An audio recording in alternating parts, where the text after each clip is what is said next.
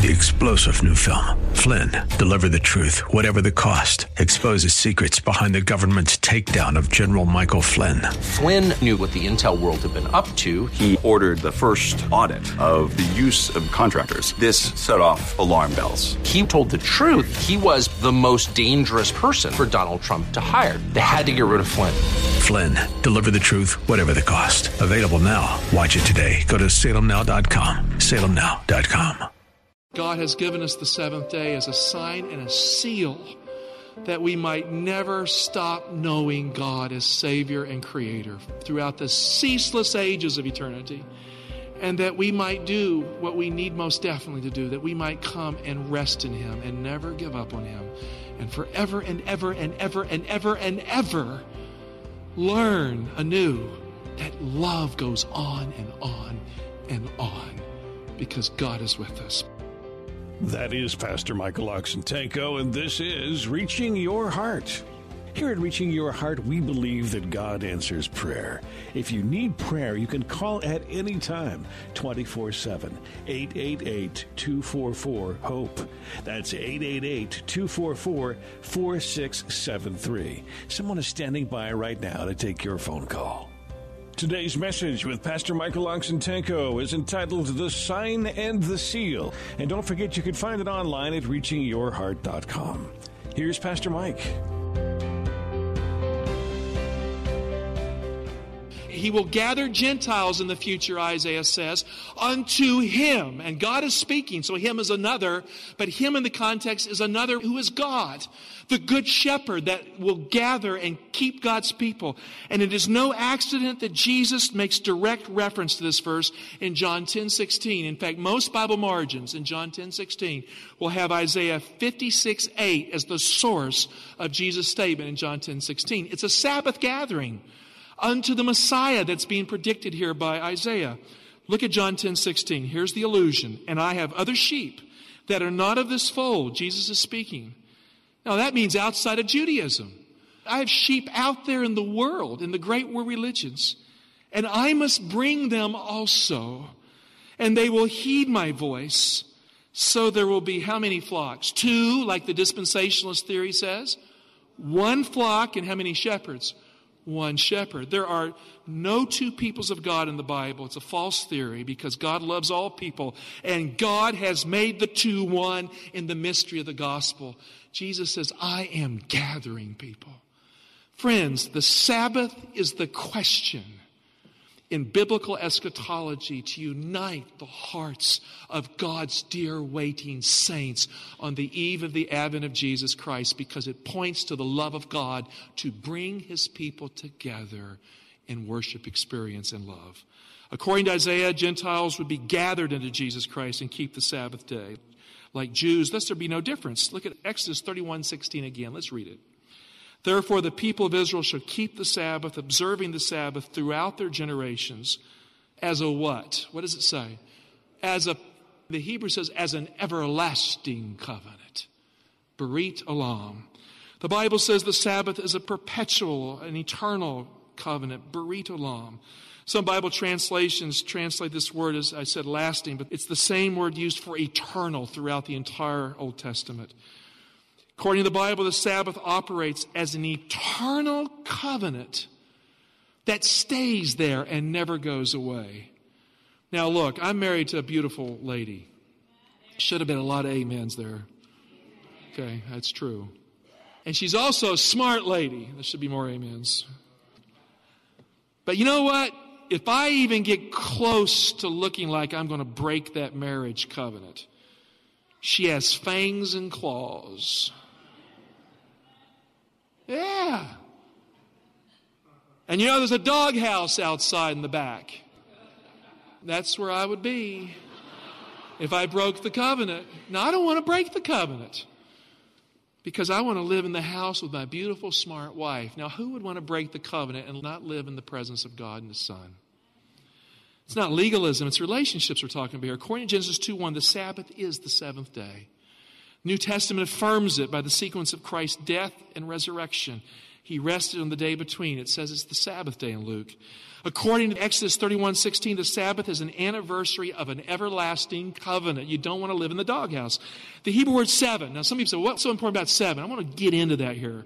The Hebrew word seven is taken from the verb in Hebrew that means to swear an oath. Let me prove it to you. Open your Bibles, turn to Genesis 21. Let's look at verse 27. We're going to follow the text down here.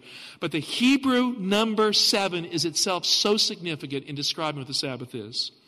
So Abraham took sheep and oxen and gave them to Abimelech. Abimelech means my father is a king. And the two men made a covenant. Abraham set 7 ewe lambs of the flock apart. And Abimelech said to Abraham, what is the meaning of these 7 ewe lambs which you have set apart? Now he's trying to say, why did you choose 7 here when we're making a covenant? And here's the answer. Look at verse 30. He said, these 7 ewe lambs you will take from my hand, that they may be a witness. That's a legal language, a witness. For me, that I dug this well. He's saying is the 7 lambs are proof that I am the creator of the well and I'm the owner of it. That's what he's saying. Now look at verse 31. Therefore that place was called Beersheba. Now Beersheba is 2 words combined. Beer, which means well, and not the kind you don't need to drink. Well, beer, Sheba. Sheba means oath, and it can mean 7. If you look in your Bible margin in the Revised Standard Version, it'll say well of the oath or well of the 7. Therefore, that place was called Beersheba, well of the oath or well of the 7, are both names that it works there, because there both of them swore an oath, so they made a covenant at Beersheba. And a lot is there. The footnote, as I said in the Revised Standard Version, indicates that Beersheba has 2 meanings, the well of the 7 or the well of the oath, which means the number 7 can mean oath in the Hebrew Bible. In verse 27, Abraham and Abimelech made a covenant. In verse 31, they swore an oath. In verse 32, they made a covenant. So you can see how the covenant and oath are interchangeable here. When you get married, you make promises, don't you? And you have an oath and a covenant, same thing. So the 7th day, what is the 7th day? The 7th day is really the oath day of God. It is the covenant day. That's why Moses said the 7th day functions as everlasting covenant. It's legal, it's relational. In the Bible, you ratify a covenant and you make it legal by signing your name on it. Anyone here bought a car recently? I've been looking for a car. I may have to sign my name. I don't want to buy a car because when I sign my name, I've got to pay those monthly payments. You guys like monthly payments? But if you don't pay it because you sign your name, they can take things from you because they have a legal right to what you have. So it's serious to sign your name. You ratify a covenant by signing your name on it. In this sense, the covenant stands for the integrity of the name that signs it.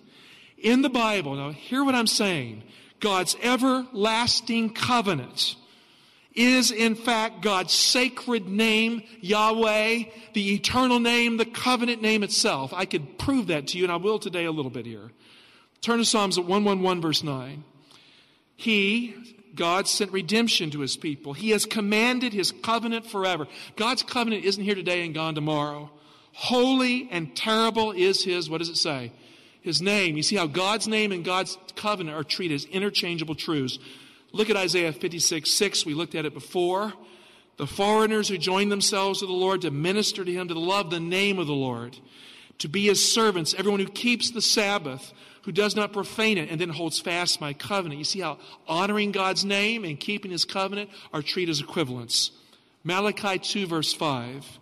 My covenant with him was a covenant of life and peace. I gave them to him that he might fear, and he feared me. He stood in awe of my name. So here again, God is affirming his covenant, and the response is you honor God's name. 2 Samuel 6 verse 2 is a very good one. And David rose and went with all the people who were with him to Baal Judah, means the husband of Judah, literally, to bring up from there the ark of God, which is called by what? Now, the ark of the covenant had the 10 commandments in it, right? Deuteronomy 4:13 says that was his covenant, the 10 commandments. So what was the ark called? What was it called? By the name of the Lord of hosts. In other words, the ark that held the 10 commandments was called by the name of God, because you can't separate God's covenant from God's name.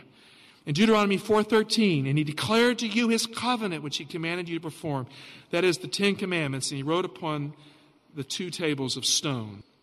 In Deuteronomy 6:8, the 10 Commandments were to be written on the forehead of every believer. How many of you realize that? Some of you don't. Turn to Deuteronomy 6. And these words, now he's speaking of the 10 Commandments in the context, because 10 Commandments are given in chapter 5, Deuteronomy 5.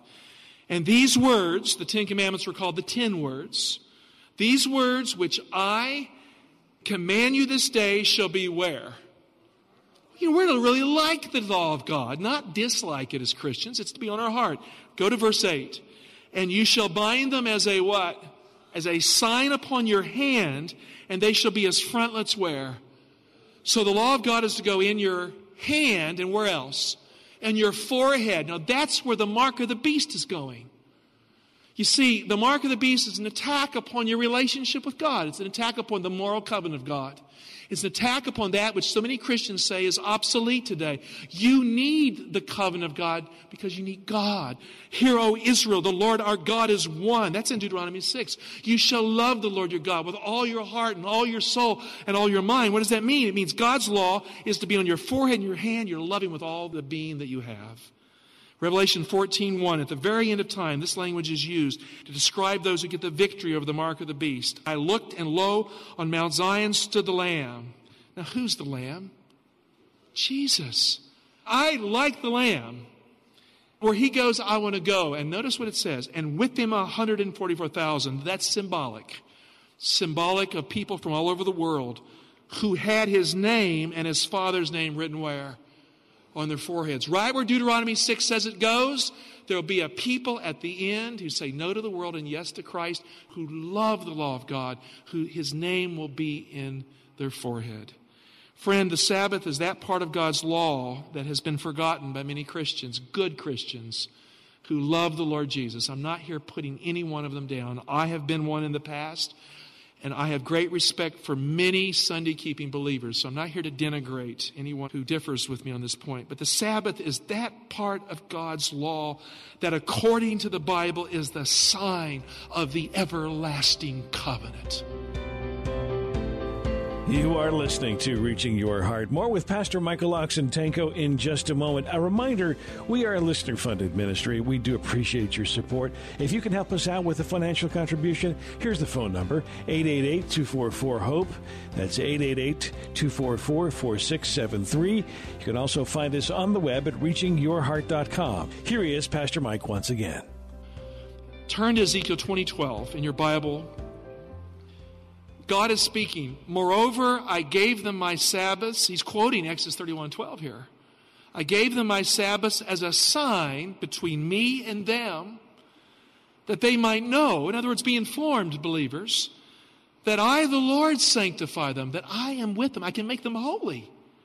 The Sabbath is the sign, friend, of the everlasting covenant of God's name, his law, his character. And it shows that God's mercy and justice can find its way into our life. We can be sanctified by the presence of the living God. How important is the everlasting covenant to Christians today? We often hear Christians saying, I'm a new covenant Christian. I am a new covenant Christian. But how important is the everlasting covenant? Turn to Hebrews 13:12. The Bible says, now may the God of peace, who brought again from the dead our Lord Jesus, the great shepherd of the sheep, how did he do it? What does it say? By the blood of the eternal covenant. It was the blood of the eternal covenant that Christ shed on the cross of Calvary. And what does that mean for us? Verse 21. May that equip you with everything good, that you may do his will, working in you that which is pleasing in his sight, through Jesus Christ, to whom be glory forever and ever. Amen. You see, that everlasting covenant is important to believers. We need the blood of Christ. We need to be obedient. Only Jesus can make that happen. Friend, the eternal covenant is the promise that God made before all time in Christ.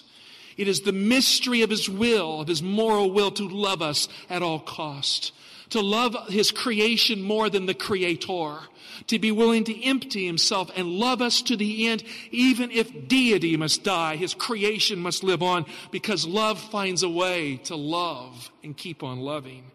And Christ who is God in human flesh, kept that promise that was affirmed in Eden. He kept it on the cross of Calvary. The eternal covenant and nothing less is what brought Jesus to the cross of Calvary. It is the eternal law of love that is in God that said, I will die for my creation rather than letting them die for themselves. I will uphold the integrity of my law, but I will love them more than my law. I will place myself in the place of execution to save the sinner. And according to Hebrews 13:12, Jesus shed his blood as the blood of the eternal covenant. Now compare it with 1 Corinthians 11:25. Let's read this verse together. In the same way also the cup after supper, saying, this cup is the new covenant in my blood. Jesus is speaking. This cup is the new covenant in my blood. Do this as often as you drink of it in remembrance of me. Now in this verse, Jesus' blood is called the blood of the new covenant. Do you see that on the text there? Doesn't it say that his blood is the blood of the new covenant? Now we just read a text. Hebrews 13, his blood is the blood of the everlasting covenant. Now, you got those two in your buffer here? So if Jesus' blood is the blood of the eternal covenant and Jesus' blood is the blood of the new covenant, then the eternal covenant is the new covenant. Come on, A equals B, B equals C, A equals C. That's not contrived. What we know as the new covenant is in fact an expression of the everlasting covenant. Moses says the Sabbath is the sign of the everlasting covenant. That means that it is a sign in time of God's name and law that gave us grace and mercy at the cross of Calvary. Now, I have been taught growing up in my church that Sunday is the New Covenant Sabbath by very godly people. Now, I'm not here denigrating anyone. And that Jesus instituted Sunday as a memorial of the resurrection, thus that becomes the New Covenant Sabbath. Now, here's only one problem. When I began to study my Bible, I couldn't find any evidence of that in the New Testament or the Old Testament. It's not there. Christ never commanded it. The apostles never commanded it. In fact, they keep on keeping Saturday as the Sabbath. And then when I studied history, I discovered that the church kept Saturday for 250 years. Until Alexandria, Rome, according to Constantine, early church Orthodox historian of the 4th century, said they ceased to do so because of some ancient tradition. But then the church of the Western Empire kept it to the 6th century, so the armies of the Orthodox Church came and killed their ministers and shut it down. The Sabbath just wouldn't go away easily in the early Christian experience. In fact, I discovered something very important, that the Sabbath, decisively for me, is not so much about being right, because it's not. It's about knowing the one who is right.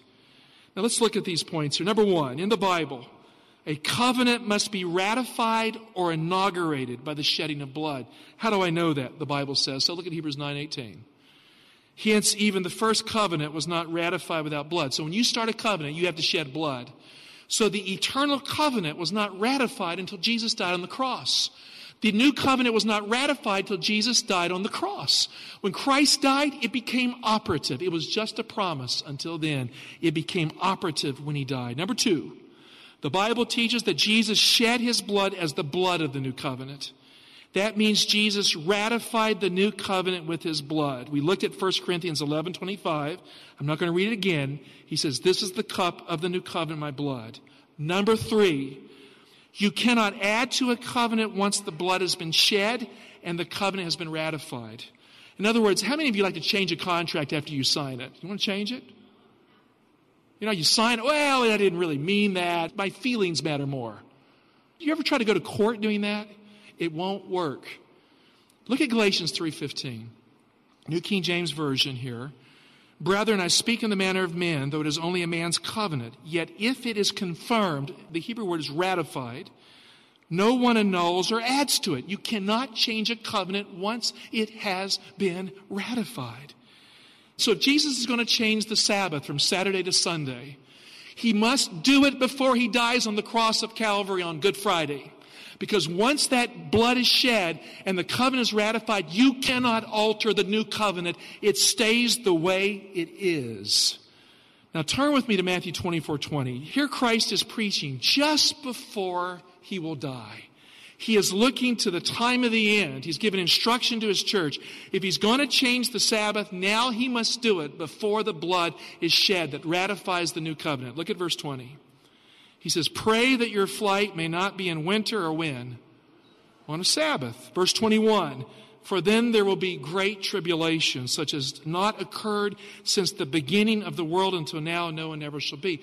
Christ is saying, at that final tribulation at the end, and the Roman tribulation to come, you want to have a strong experience in keeping the Sabbath.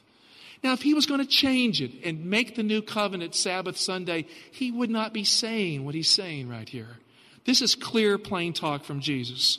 So here's the logical conclusion, pulling all the evidence together. Since Jesus never spoke of a change in Scripture before he ratified the new covenant with his death on the cross, Sunday comes 3 days too late to be in the new covenant. That is the clear teaching of the Word of God. It cannot be in the new covenant. The writer of Hebrews describes the new covenant this way. Turn to Hebrews 8, verse 8. The days will come, says the Lord, when I will establish a new covenant with the house of Israel and with the house of Judah. This is the covenant that I will make with the house of Israel after those days, says the Lord. Now, he doesn't say he'll do away with his law. He says, I will put my law into their minds. You know, like on your forehead. I will write them on their hearts. And notice how close a relationship this is. I will be their God, and they shall be my people. That's what the new covenant is about. God's law going inside, not getting thrown away, and we become close to God. And finally, Hebrews 4, 9, and 10. For he has somewhere spoken of the seventh day in this way. And God rested on the seventh day from all his works. So then, there remains a Sabbath rest for the people of God. For whoever enters God's rest also ceases from his labors, as God did from his. Now he's saying this, the Sabbath is a perpetual sign here of the rest we have in the gospel. If the Sabbath was done away with, how could it be an argument for the gospel in Hebrews 4? It would make no sense. In fact, it would make God deceitful. Exodus 31:17, again, speaking of the Sabbath, it is a sign forever between me and the people of Israel that in 6 days the Lord made heaven and earth. On the seventh day he rested and was refreshed. In the Old Testament, the sign of a covenant is in fact the covenant itself in a way. We know that the covenant of circumcision worked this way, that circumcision was a sign, it was also a covenant. I know it because of how my anniversary works. How many of you guys remember your anniversary? Every hand better go up, okay. You forget your anniversary, you're forgetting your wife, right? I goofed up once and got confused on this matter. That was a hard week. You see, why is the anniversary so important? Because it renews the relationship. It affirms the covenant, doesn't it? Why is the Sabbath so important? Why is it the only commandment in the 10 where God says, remember the Sabbath day to keep it holy? Because when we come on time to church, you hear me? We come on time to church. We strive to enter that rest. We are saying to God, I'm going to renew what started at the dawn of time. You will be my God, and I will be your son or daughter. The Bible says the Sabbath is a sign of the eternal covenant that God affirmed at creation. It is the promised day, the covenant day.